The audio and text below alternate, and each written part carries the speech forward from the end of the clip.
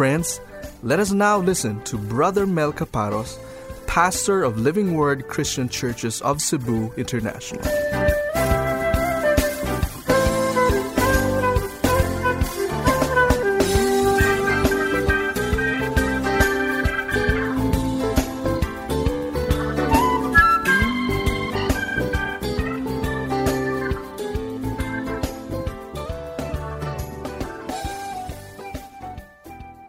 Now we're ready to go to God's Word. And I'd like us to take a look at Psalm 119 and verses 25 to 32 at this time. I'd like everybody to please rise from their seats. Psalm 119 and verses 25 to 32. I'd like all of us to read together aloud at the count of three, all right? So here we go. 1, 2, 3. My soul cleaves to the dust. Revive me according to your word. I have told of my ways, and you have answered me. Teach me your statutes. Make me understand the way of your precepts, so I will meditate on your wonders. My soul weeps because of grief. Strengthen me according to your word. Remove the false way from me, and graciously grant me your law. I have chosen the faithful way. I have placed your ordinances before me. I cling to your testimonies. O Lord, do not put me to shame. I shall run the way of your commandments, for you will enlarge my heart. Let's bow our heads in prayer. Our Heavenly Father, we thank you and bless you for this wonderful Sunday morning. Thank you for opening this up with your presence, and we just want to bless you and thank you that you have provided comfort already in our hearts, even before the preaching of God's Word. And we thank you for the assurance that you give to us. And we are thankful, Lord, that we are in your midst and that you are seated on your throne. And this morning, once again, we ask your blessing upon us, your people, O God. We wait with anticipation to encounter you in your word. And we pray, Father, that you might speak to us gently and powerfully and gloriously. Lord, that we might know that it is you that is speaking to us. I ask for myself, O God, that you might give me the voice of a prophet, so that as I speak, Lord, I do not just speak from a manuscript, but I speak, Lord, as one who is guided by the Holy Spirit. Lord, we thank you and bless you, and we will give you back all the glory and all the praises and thanks. In Jesus' name we pray. Amen and amen. Now, I've entitled this morning's sermon, Prescription for Depression. Again, the title is Prescription for Depression. Now, of course, you and I know that depression is a common experience. I mean, everybody goes through a period of depression. And interestingly, we find here in the psalm that we will be studying a psalmist who actually was in a period of depression. And so it would interest us to find out how was he able to overcome depression. Because as I mentioned to you, depression is something that hits us. It does not matter really how spiritual you are or what your achievements are insofar as ministry and your personal life is concerned. There comes a time and a moment wherein you see your very limitation. And you are at your wit's end. You do not know what to do. You do not know where to turn to. You're probably confused. You're probably in panic mode. You're probably having anxiety attacks. And so you're asking yourself, where do I find the cure for my depression? How do I overcome this despondency that I have? Now, some of you might be arguing in your minds and saying, well, I'm not in depression right now. Well, friends, that might be true. But let me assure you that a time will come that there will be trials that will come your way. The question is, will you be prepared during that time? The question is, are you somebody who is armed to be able to do battle against that sickening depression that sometimes hits us? Now, these are things that I would like to be able to discuss to you But basically, my main point is that we need to be able to center our lives on the Word of God. Because that is the only way, friends, that you and I can cure whatever depression we have. Now, that sounds so basic, and sometimes that is a truth that is largely neglected by so many people. And perhaps some of us do not even take the time to spend, or rather to take the time to go to God's Word and meditate on it day and night. Sometimes the Word of God can just be a weekend thing for us. We simply listen to God's Word when it is preached to us on a Sunday. Well, let me tell you, that's not enough. If you and I are going to be overcomers, if you and I are going to be victorious in our lives, the only way, one of the ways rather, that we can overcome is through the Word of God. So today I'd like to be able to present to you three things. First of all, I'd like to be able to show to you the problem that was confronting the psalmist. Actually, maybe I should use not the singular, but the plural, because he had multiple problems that he was confronting. Then we will try and arrive at the solution. Where did he go? Where did he turn to? Where did he find comfort? So we will take a look at that as well. And then finally, we will talk about his resolution, which hopefully becomes our resolution as well in our lives. So let's start off and let's survey the problems that he had. But first of all, let's take a look at the emotional state that he was in. In verse 25, here we find the problem. He goes, "My soul cleaves to the dust." Now, obviously, you cannot take that literally because your soul cannot really cleave to the dust. This is what we call hyperbole. This is really an exaggeration. And the reason why the psalmist was exaggerating in a figurative way is because he wants us to feel the intensity of what he was going through. Now, this is a person who was really desperate. This was a person who was really searching for answers. He was groping for answers. And yet, sadly, at that particular point of time in his life, he did not have the answers. Now, I do not know your personal situation, but I would assume that there might be some of us who are going through a period of despondency. I do not know the reason why you might be going through that. Is it possible that you have a problem in your family? Is it possible that you have a problem in your marriage? Or that you have rebellious children and you don't know how to handle them? Or maybe you have a boss whom you feel is quite abusive and you've been hurt by some of the words that he has said. Or is it possible that you don't know where to go? You're really trying to find out what the will of God is, and somehow you don't find an answer. Now, there can be a variety of reasons why we go through depression.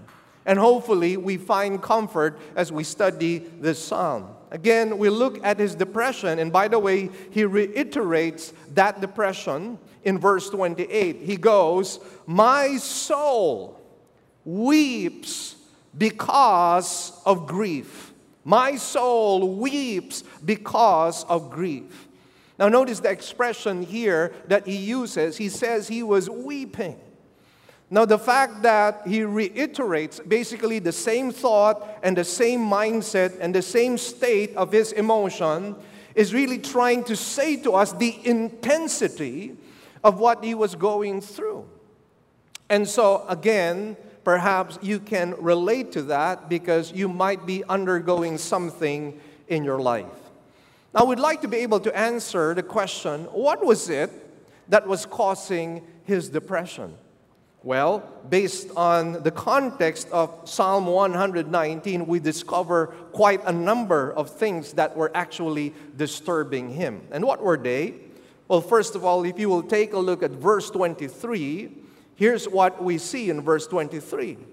It says, "Even though princes," now we're talking about very powerful people here, people of authority, people in government. It says, "Even though princes sit and talk against me. Your servant meditates on your statutes.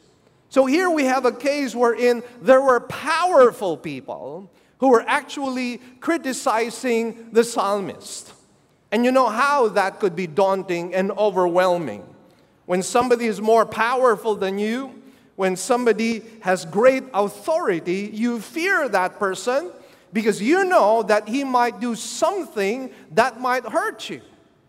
And here what we discover is that these powerful people were criticizing him. And he was probably wondering, what did I do to deserve this kind of a treatment? Why are these powerful people picking on me? Why are they creating problems with me? But that's just one of the things that became his problem. Now take a look at verse 42, and again we discover one other problem that he was facing. Here it goes. It says, "So I will have an answer for him who reproaches me." So not only was he being criticized, there were some people who were reproaching him. They were expressing their disapproval of him. And it was possible that maybe the reason why they were expressing disapproval on him was because of his strong beliefs, because of his convictions, because of his ethics and his morality. Perhaps he was uncompromising. And sometimes we do get in trouble when we are uncompromising. We do get into trouble when we are not willing to surrender our convictions and our values. Because people in the world do not understand why we can be so uncompromising, wherein the whole world actually compromises. So perhaps they're asking the question, what's the big deal? Why do you have to be strong on your convictions? Why do you have to be strong and stand on your beliefs and on your morality? But friends, if we are to be faithful to God, then we have no choice but to be faithful to the Lord and faithful to the convictions that He places in our hearts. But sure, it can bring trouble many, many times. In fact, Peter declares, the godly shall be persecuted. So are you experiencing something like that in your company where you are working? Maybe you're being held hostage, so to speak, by your boss because he cannot understand why you cannot do the things that he is doing. Well, that's possible. But then again, understand that we are serving a higher master, and that is our Lord. But then again, this was a situation that was bringing duress into the life of the psalmist. Well, let's continue on because there's more. Take a look at verse 51, please. And here's what it says. The arrogant utterly deride me, yet I do not turn aside from your law. What were they doing here? The prideful were ridiculing him. They were ridiculing him. They were belittling him. They were spiting him. They were insulting him. That was what they were doing here. And so, can you imagine yourself going through all of this? And I know that some of you are tempted to say, well, Pastor Mel, you can confidently speak about that because the life of a pastor is an easy life. All you do is preach on Sunday. All you do is just read your Bible and pray, and I'm sure that you don't go through the same pressures that we go through. Pastor Mel, you're not in our world. Well, let me just tell you this. As I was meditating on this particular passage, the things I never, ever imagined would happen to me have all happened to me and are continually still happening to me. So don't say, I have an easy life. Don't ever think that I am in this ivory tower and just, sipping a nice drink and having a fun time and just waiting for Sunday to come. No, friends, you don't understand the things that a pastor may go through. I was talking to Pastor Vincent just very recently. We just completed our 1-week module. So we're already on the 4th, so we're going to the 5th. So 2 more modules to go and we get to graduate. But anyway, he was sharing his story to me that his father was a pastor. And he was saying that, you know what, my father told me that he didn't want me to be a pastor. And so he asked his dad, Lord, Dad, why don't you want me to become a pastor? And the answer was this: I don't want you to go through the same pains I've gone through. And then he became a pastor. And then he realized everything that his father said was actually true. When Pastor Tim was sharing to us in the expositors class, he likewise became very transparent to us. And he began to share a little bit about his testimony, how sometimes he felt betrayed with people whom he had invested so much in. He had invested in their lives, he had invested time, he had invested whatever resources he had. And yet, he said, these very people in whom he invested his life in were the very same people who backstabbed him. And you could just sense, as he was sharing that, the pain in his heart. And once again, I don't know your situation, but I'd like you to be able to know that I can relate to this. I can relate to everything that the psalmist was sharing in this particular psalm, and so I'm not speaking out of fury. Because you might be thinking, well, you have a nice life, so maybe you don't have the same pressures that we have. Friends, believe me, I do go through this. So this is not something that I'm just lifting from a textbook and trying to explain to you. I did not just go and take a look at a commentary. In fact, with this passage, I didn't really look at a commentary. So I'm not lifting this from another author. I'm not resting on the shoulders of somebody. I'm not trying to copy somebody's comments on this particular psalm. This is real. This is the real deal for me. And that's why as I share to you, I'm hoping that in the same way I found comfort, you will find comfort. In the same way that I have found stability and strength and restoration, you too will discover that for yourself as we survey this psalm, as we study it.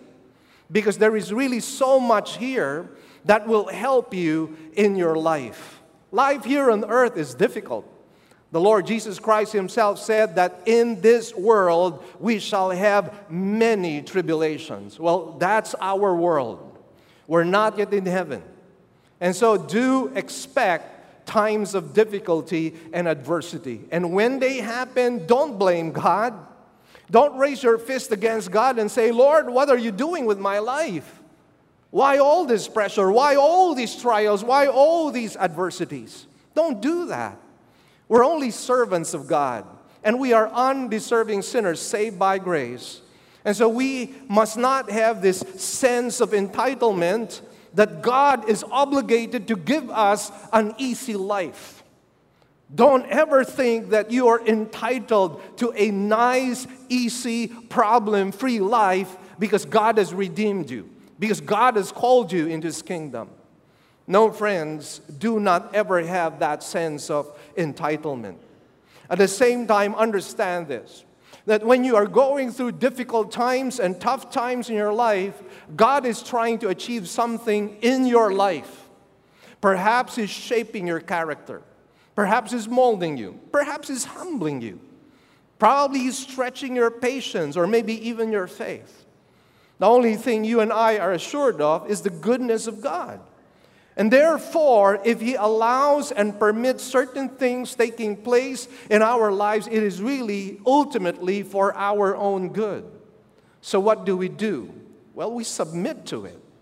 We submit to it, but at the same time, we're not supposed to be passive, wherein we just sit down and let the storm pass us by, or sit down and let the flood just go by. No, we are to actively do something. But friends, I'm getting ahead of myself because there were other things that he was encountering. Take a look at verse 69, please. Here it goes. It says, "The arrogant have forged a lie against me. With all my heart, I will observe your precepts. Have you ever been in a situation wherein people have been lying about you? And sometimes lies are actually more believable than the truth. Because people have this tendency to actually believe lies more than the truth. And that is why you and I could actually be a victim of lies. You and I could actually be a victim of gossip and slander.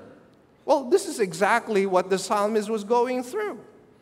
People were lying about him, and maybe the sad part, the difficult part here, the tragedy here, was that people were believing. And so he was losing his reputation here, probably not that he was concerned about his reputation.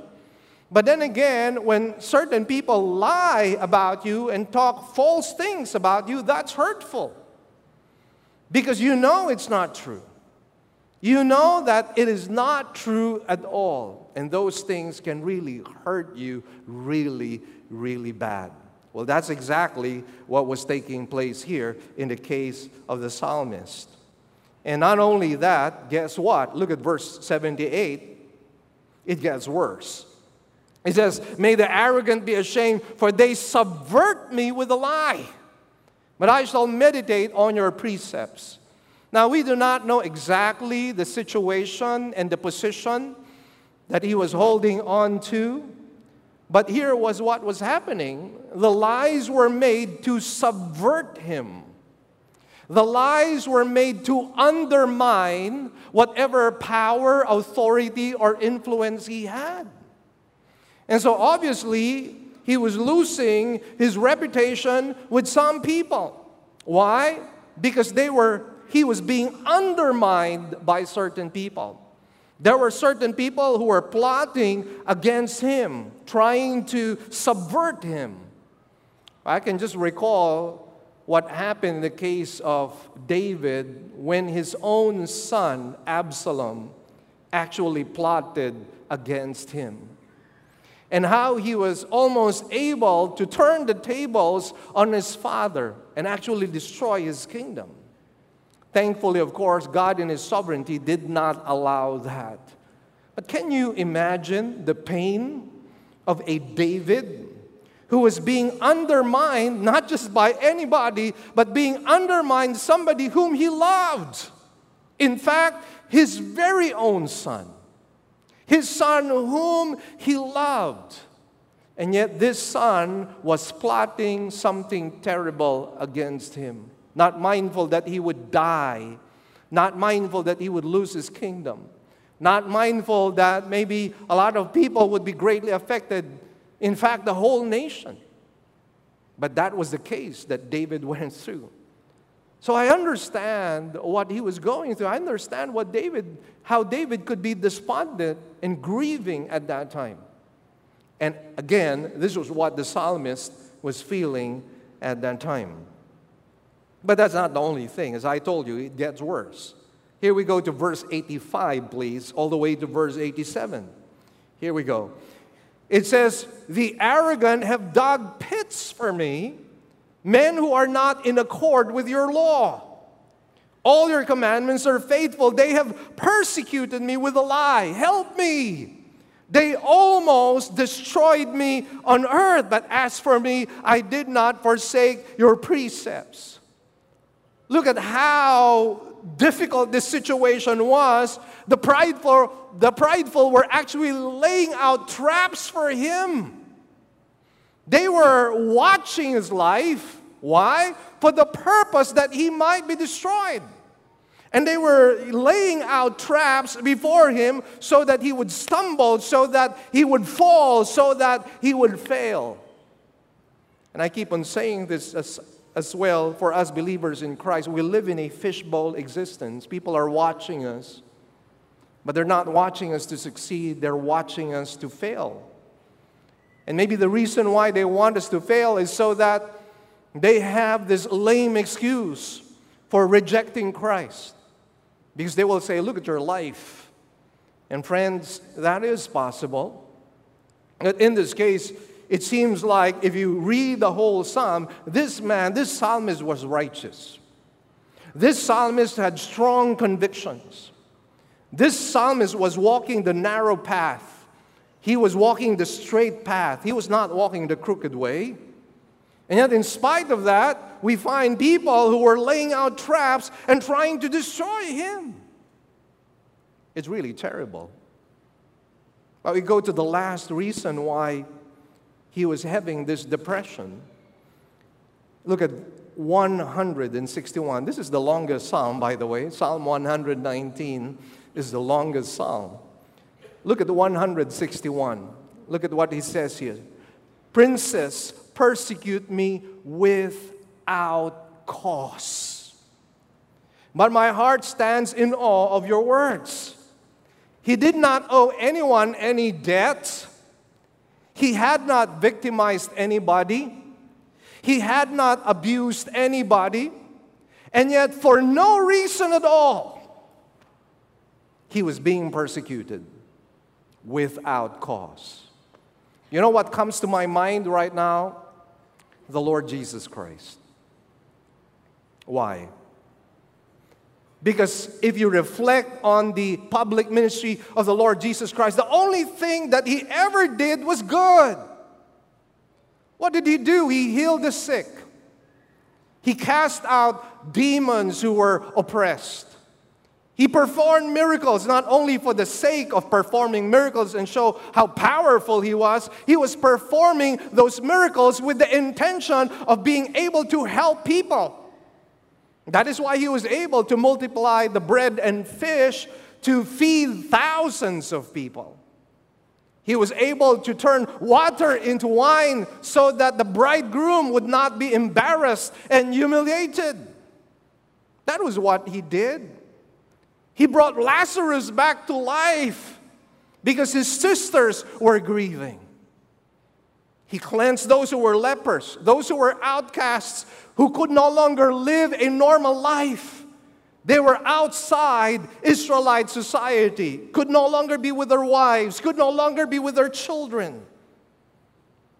They were not supposed to be touched, but Jesus touched them and healed them, and their lives became normal again. You think about that, you find a perfect man with perfect deeds. Everything that he did was good. And yet what happened was the Sadducees and the Pharisees plotted against him. For what reason? Because they felt that Jesus was now becoming preeminent.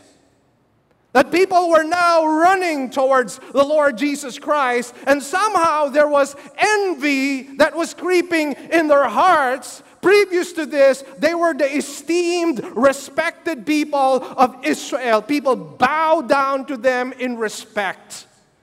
And yet this Jesus, who's supposed to be an ordinary carpenter, multitudes of people are following him, and they would not have that. They envied that. They hated that. What did Jesus share? All he shared was the truth. And even as he spoke the truth without mincing words, what was his intention? The redemption of men, the atonement of our souls. In the preaching of the truth of God's word, it was as if he was violently shaking people to get them out of their spiritual slumber. And as they would wake up to the reality of the depravity of their own souls, they might find redemption in him. Jesus was constantly inviting people to himself. If anyone is thirsty, let him come to me. What can we say about the Lord? A perfect life, a good man. Yet the very same people who cried out, Hosanna in the highest, were the same people who cried out, crucify him. Thankfully, the crucifixion of the Lord Jesus Christ did not end with his death, but it ended with an empty tomb, his own resurrection. Hallelujah. Praise God for that. Though men intended evil against him, the Lord brought the greatest redemption or salvation that can ever be achieved for mankind, the redemption of our own souls. So again, as we reflect on this, we're thinking, well, if I were in the situation of the psalmist, I'd probably be depressed. Most especially if you're an upright man. Most especially if your desire is just simply to serve people and love people, and yet in return, instead of being loved back again, instead of people serving you, what happens is that people are spiting you. They're spiteful of you. They hate you. They despise you. This was what was happening to the psalmist. So we ask ourselves, well, where do we arrive at a solution? And again, the solution seems so simple, it is actually taken for granted. Where lies the solution? Well, here's the solution. What did the psalmist say? Revive me according to your word. That's the solution. And you might say, Pastor Mel, you've been talking about 30 minutes already, and you say the solution to my depression is the Word of God. Yes! Only the Word of God is your cure for your depression. There lies the solution to your despondency. And yet, sadly, this is something that we often neglect. We do not read our Bibles on a daily basis. We do not meditate and study the Word of God deeply enough to strengthen and deepen our roots, so that when the trials come, when the storms come, when the adversity comes, we're ready. This is what makes us ready. The Word of God. The Word of God is powerful. Amen? Never, ever underestimate the power of God's Word. Oftentimes, that is what happens. We take a look at the pages of the Bible and we wonder, what can these pages do to help me? But did not the Lord Jesus Christ say, the words that I speak to you, they are spirit and they are life. Hallelujah. Amen. They are spirit and they are life. So the Word is the answer that brings about our revival or restoration. However, I'd like us to know that apart from the illumination of the Holy Spirit, we will not be able to understand God's Word. And once again, here is another person that we often neglect. The second person of the Blessed Trinity, or the third person in the Blessed Trinity, the Holy Spirit. We often take Him for granted. But do you know that if you are a believer in Christ, the Holy Spirit of God indwells your body? And why do you think He indwells your body? To be actively involved in what you do and in what you say and how you minister. The Holy Spirit is there to take charge of your life. And therefore, if we are going to understand God's Word, we have to pray to the Holy Spirit that He might bring understanding to us through the Word of God. Notice the prayer of the psalmist. Notice two parallel thoughts. He goes, teach me your statutes. Have you ever prayed that way? Lord, I'm looking at the Bible. I don't understand it. Lord, could you please make me understand? Lord, I'm reading the Bible. I'm falling asleep whenever I read the Bible. It's become like a sleeping pill to me, Lord, because I don't understand it. Have you ever prayed to the Lord and said, Lord, make me understand? Make me see the wonders of your Word.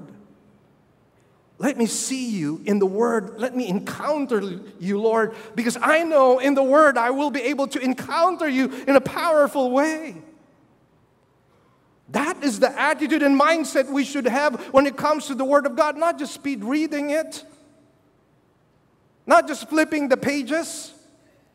And sometimes we think, well, that's Bible meditation. No, that's not Bible meditation. When we read the Bible, we have to have the intention of wanting to understand it, wanting to digest all of its truths and principles, because that's the only way you and I could be helped. So not only does he pray, teach me your statutes, he says, make me understand. Make me understand the way of your precepts. The question, my dear brothers and sisters, is this: are you hungry for God's Word? Do you still have that spiritual appetite? Because if you are going to be able to encounter God in His Word, that spiritual appetite needs to be present. And sometimes the problem is this: we're no longer hungry. Sometimes the problem is we're no longer thirsty. Sometimes the problem is we are no longer seeking. We're just relaxing on our spiritual rocking chairs and not really wanting to have more. A spirit of complacency has taken over us. And that, friends, is very sad. We need the Holy Spirit. So let me bring you to the New Testament at this time, 1 Corinthians chapter 2, beginning at verse 10. It says, for to us God revealed them through the Spirit, for the Spirit searches all things, even the depths of God. For who among men knows the thoughts of a man except the spirit of the man which is in him? Even so, the thoughts of God no one knows except the Spirit of God. Now we have received not the spirit of the world, but the Spirit who is from God, so that we may know. There you go. So that we may know the things freely given to us by God, which things we also speak not in words, taught by human wisdom, but in those taught by the Spirit, combining spiritual thoughts with spiritual words. But a natural man does not accept the things of the Spirit of God, for they are foolishness to him, and he cannot understand them because they are spiritually appraised. But he who is spiritual appraises all things, yet he himself is appraised by no one. For who has known the mind of the Lord, that he will instruct him? But we have the mind of Christ. There you go. You want to understand the Bible? You want to understand the Word of God? Rely on the Holy Spirit. Pray to the Holy Spirit. Seek understanding. Lord, make me understand the depths of your Word. Because, friends, when we understand the depths of God's Word, it is the very anchor of our souls. That is what will steady our lives. That is what will revive us from a state of complacency. That's why we need the Holy Spirit to be able to do that to us. And the blessed assurance is that when we pray for God's illumination of His Word, He will answer. In fact, in this passage, we find that God answers prayers. Look at the two parallel thoughts here. It says, I have told of my ways, and you have answered me. God answers prayers. More so, the prayer of seeking illumination from God's Word. That is why the psalmist says here, so I will meditate on your wonders. What happened there? Why was he saying, so I will meditate on your wonders? What wonders was he talking about here? Was he talking about signs and wonders? Was he talking about miracles? No, friends. He was talking about the wonders of God's Word. The treasures that pop out and come out of the Bible. Isn't it true that at times as we read the Scriptures, it seems like there are verses that are jumping out of the pages of the Bible and they grip our hearts, they arrest our minds, and we say, Lord, I got this. I understand this already. Lord, thank you, Lord, for the illumination. Thank you, Lord, that you made me understand your Word. Oh, friends, that's what happens. You will begin to meditate on the wonders of God's Word. And you will say, I never saw this before. I've read the Bible 200 times. And yet Lord, this is so fresh. This is so new. This is so powerful. This is so encouraging. Isn't that what the Bible does? It encourages and inspires us. As I meditate on the Bible, I look at the life of Joseph, the dreamer, for example, who was a slave and a prisoner for 13 long years. What a hard life he had. But I draw inspiration from that story, from that narrative, because at the age of 30, he becomes prime minister of Egypt. I draw inspiration from the life of Daniel, whom there were certain people who were plotting and subverting him, undermining him, because they were envious of him. And eventually, he was thrown into a den of lions. And yet God, through the angel, shut the mouth of the lions. And instead of him being devoured by those lions, those who plotted against him found their plots returning back on their heads. I draw inspiration from that.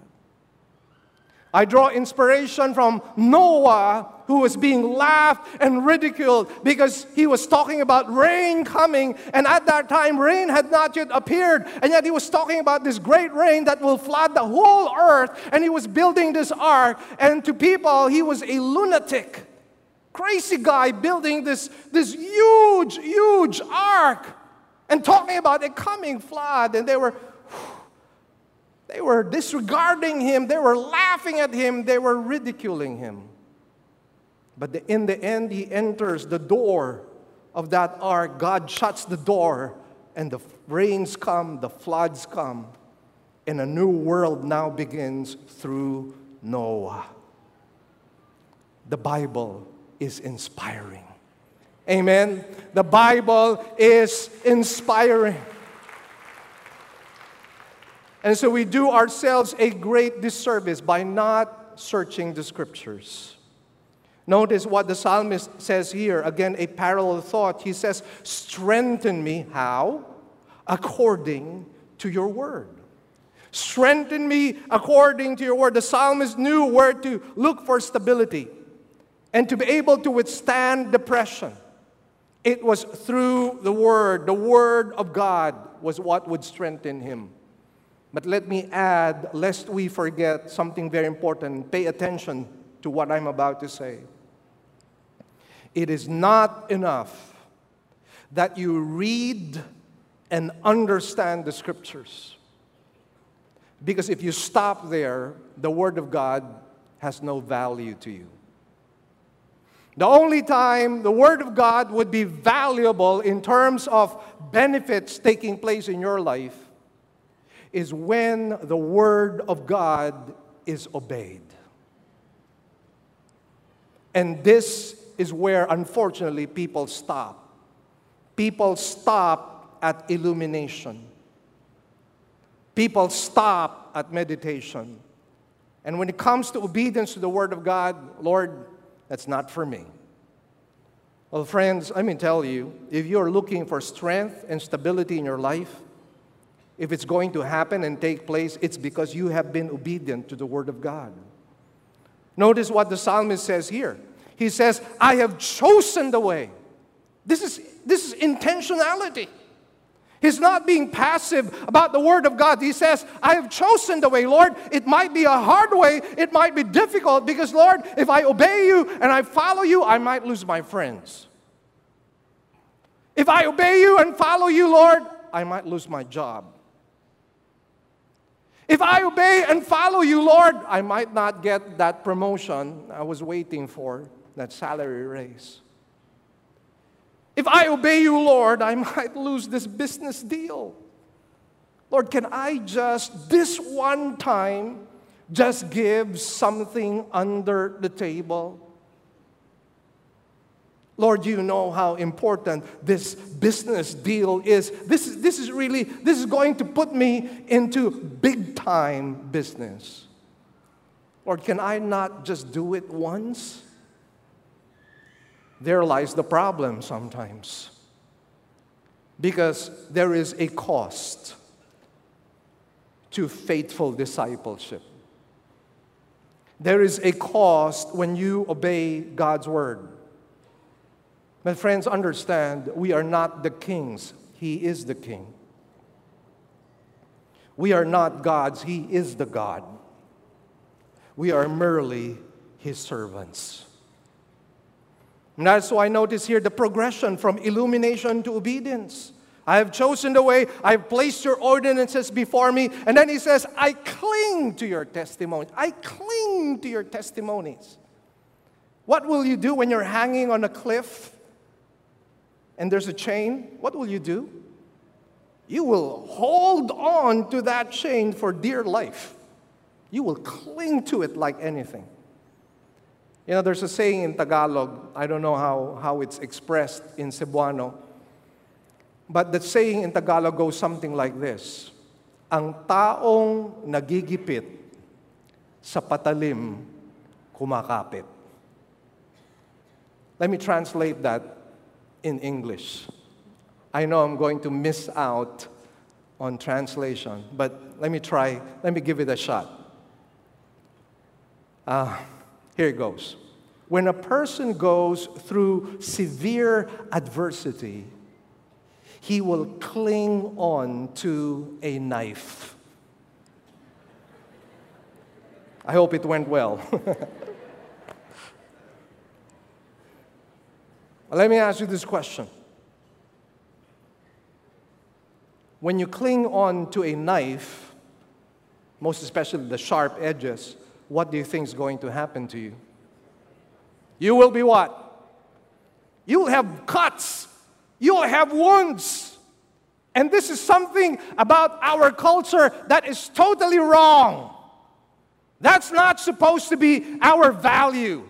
And understand that, that is what people say or what Filipinos use as an excuse. And they're saying, you know what? I'm into this. And this is what parents who have sold their children to cyber sex are saying. We're forced to this. We're selling our children, exposing their naked bodies, letting them do sexual acts because we need food on the table. Because we need to send them to school. What harm will it do if they just expose their bodies? That's the reasoning of many Filipinos. But here the psalmist is telling us, let's not cling to the knife, let's cling to the testimonies of God. Amen? When we go through adversity, that's what we cling on to. The testimonies of God, the Word of God, the Bible, the Scriptures. We better change that line. When I go through adversity, I cling to your Word. That is what you and I should be saying. Now, this passage tells us clearly that it is not enough to understand what the Word of God says. We have to obey it. Let me reference Luke chapter 6, verses 46 to 49, please. Here it goes. It says, "Why do you call me Lord, Lord, and do not do what I say? Everyone who comes to me and hears my words and acts on them, I will show you whom he is like. He is like a man building a house who dug deep and laid a foundation on the rock. And when a flood occurred, the torrent burst against that house and could not shake it, because it had been well built. But the one who has heard and has not acted accordingly is like a man who built a house on the ground without any foundation, and the torrent burst against it, and immediately it collapsed, and the ruin of that house was great." A lot of people, when they read the parables, they get discouraged because you have to figure out certain details and try to make sense of what the author is trying to say. But you see, here, let me give you a key in interpreting and understanding the parables. The first thing you need to do is look at the similarities. And what would the similarities be in this particular parable? Well, you have two men, and the similarity is that both men listened to the same word. You have two men who listened to the same word. And we would say the same thing, of course, in this particular juncture of time as you are listening to me. There are no two preachers who are preaching on stage right now. There are no two messages that you are hearing at this point in time.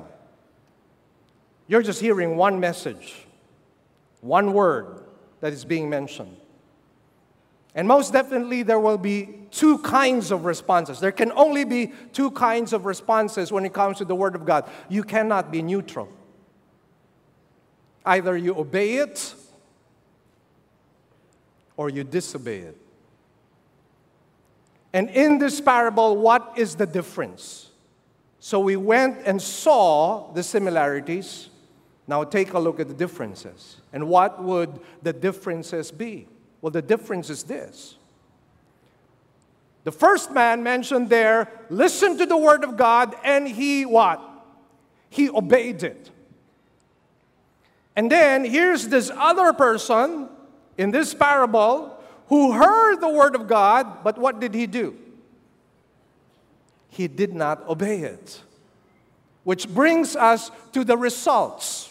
And the result is, to the man who heard the word of God and obeyed the word of God, the storms came, the flood came, the rains came, and yet the house was well built, it was not shaken, it was not destroyed, it stood the test of the floods, the rain, and the storm. In contrast, we find the man who heard the word of God did not obey it. The storm came, the floods came, the rain came, and the house was not built on solid rock. It was built on sinking sand. And the house was wiped out. It was totally destroyed. That's a sobering reminder for all of us, isn't it? A sobering reminder that as you pay attention to God's word, and friends, I'm just a messenger here. I'm nobody. I'm really nobody. All I do is just be a messenger. That's who I am. But this is not my word. This is God's word. And we have only two ways of responding to it. Either we obey it or we reject it. If we obey it, we're in good, solid ground. If we disobey it, we're putting our lives on sinking sand. And hopefully, that is not true. Now, as you talk about obedience, of course, some of you are thinking, well, I'd like to obey. Who doesn't want to obey? But I'm weak. I'm vulnerable. I'm a frail person, and I'm easily given in to temptation, and you know, I just don't have the faith. That's why, haven't you noticed in this psalm, the word and prayer go together? This is not just a psalm that speaks about the word of God. This is also a psalm that speaks about the component of prayer. That is why, notice here, he was praying. Notice the prayer of the psalmist, remove the false way from me and graciously grant me your law. Here was the psalmist saying, Lord, I'm weak, I'm frail, but Lord, please remove the false way from me. And then he says, oh Lord, do not put me to shame. What was this? This was dependence on the Lord. And that's what needs to happen. When we are praying, we're humbling ourselves and saying to God, Lord, I can't handle this. Lord, you need to help me. And oftentimes we're prayerless. And you know what that means? It means we think we can handle our problems. We can handle life. And that's really pride. We need to be humble and pray as this psalmist. And guess what's going to happen? Philippians 4:13. I can do all things through Christ who strengthens me. Spiritual strength comes because we hold on to God's word in answer to prayer. Likewise, as I mentioned to you, we see the connection between the word of God and prayer. So look at verse 27 finally, and here is where we see Make me understand the way of your precepts, so I will meditate on your wonders. This should also be cited as a solution. You know, when we seek the face of God, we will begin to meditate on the wonders of God's Word and how encouraging that will be. How that would lift that spirit or air of depression from our hearts, and it would be released, and it would result in an overflow of thanksgiving, an overflow of worship, an overflow of being in awe in the presence of God. Because when you go to the Word and the Spirit of God just illumines it, you encounter God. Sometimes you cannot help but start weeping and crying as you begin to see the wonders of God's Word. And you begin to say, Lord, how beautiful this is. Lord, how this has refreshed my soul. How this has strengthened my soul. Which brings us to the last point, which is resolution, which should be a result of obedience. Notice what the psalmist says here, I shall run. Say run. Say it out loud. Say run. It says, I shall run the way of your commandments, for you will enlarge my heart. You know what the psalmist was saying here? By using that word run. Have you seen a person running? A person who's running is in a rush. A person who is running is obviously intentional. He's wanting to reach a particular destination as quickly as he could. You cannot always say that with people who are walking, right? People who are walking might just be walking. But people who are running, they're moving towards a direction. They have a goal in mind. And this is where we see that we cannot approach the Word of God passively. Here is where we see that we need to be intentional in obeying the Word of God, because that is what will bring about revival and strength to our hearts. I believe this is what the psalmist meant when he said, enlarge my heart. Now, that's not a physically enlarged heart, because that's bad. Enlarge our hearts means that we have a greater capacity to appreciate the things of God, a greater capacity to be able to take in the truth of God's Word and make it a part of our lives. That's what it means here. And that tells us that obedience should be a way of life, because ultimately, obedience is what brings blessings in our lives. I'd like you to see the knockout punch here. I don't know if some of you are boxing fans, but sometimes you see that knockout punch, which is sometimes totally unexpected. It could be an uppercut, or it could be a swinging overhand right. But it's delivered, and it's something that people don't see coming, and it's just so powerful. This is so powerful. You know why? First of all, take a look at the beginning of the passage we read. How did it start? How did it start? In verse 25, this is how it started. It was about depression. My soul cleaves to the dust. How did it end? Look at verse 31. It ends with a positive note. It ends with an inspiring note, because what it says in verse 31 is this: I cling to your testimonies. He finally saw the light. Amen? Before he was saying, my soul cleaves to the dust. He's down, he's depressed. His head is down. His body is weighed down by this weight. But then he sees the light as he studied the Word of God, and now he says, I cling to your testimonies. Amen? Hallelujah! He saw the light. He saw the light in God's Word. Friends, are you facing depression today and don't know where to turn to? Is your problem blocking your view of the splendor and the might and the glory of God? Worry not. Turn to God in prayer for you to understand His Word. And as you understand His Word, move further by obeying His Word. And don't stop there with one act of obedience.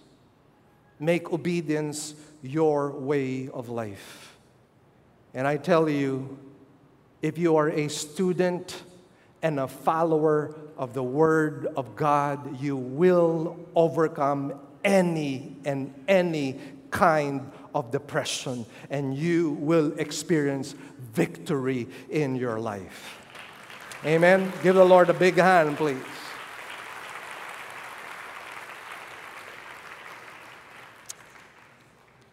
So live in the Word.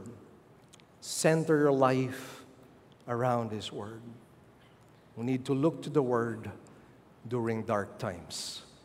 Let's bow our heads and close our eyes. Our Heavenly Father, we just thank You for Your Word. And we just want to bless You, Lord, that we could just dive into Your Word and see the wonders of the sea of God's Word.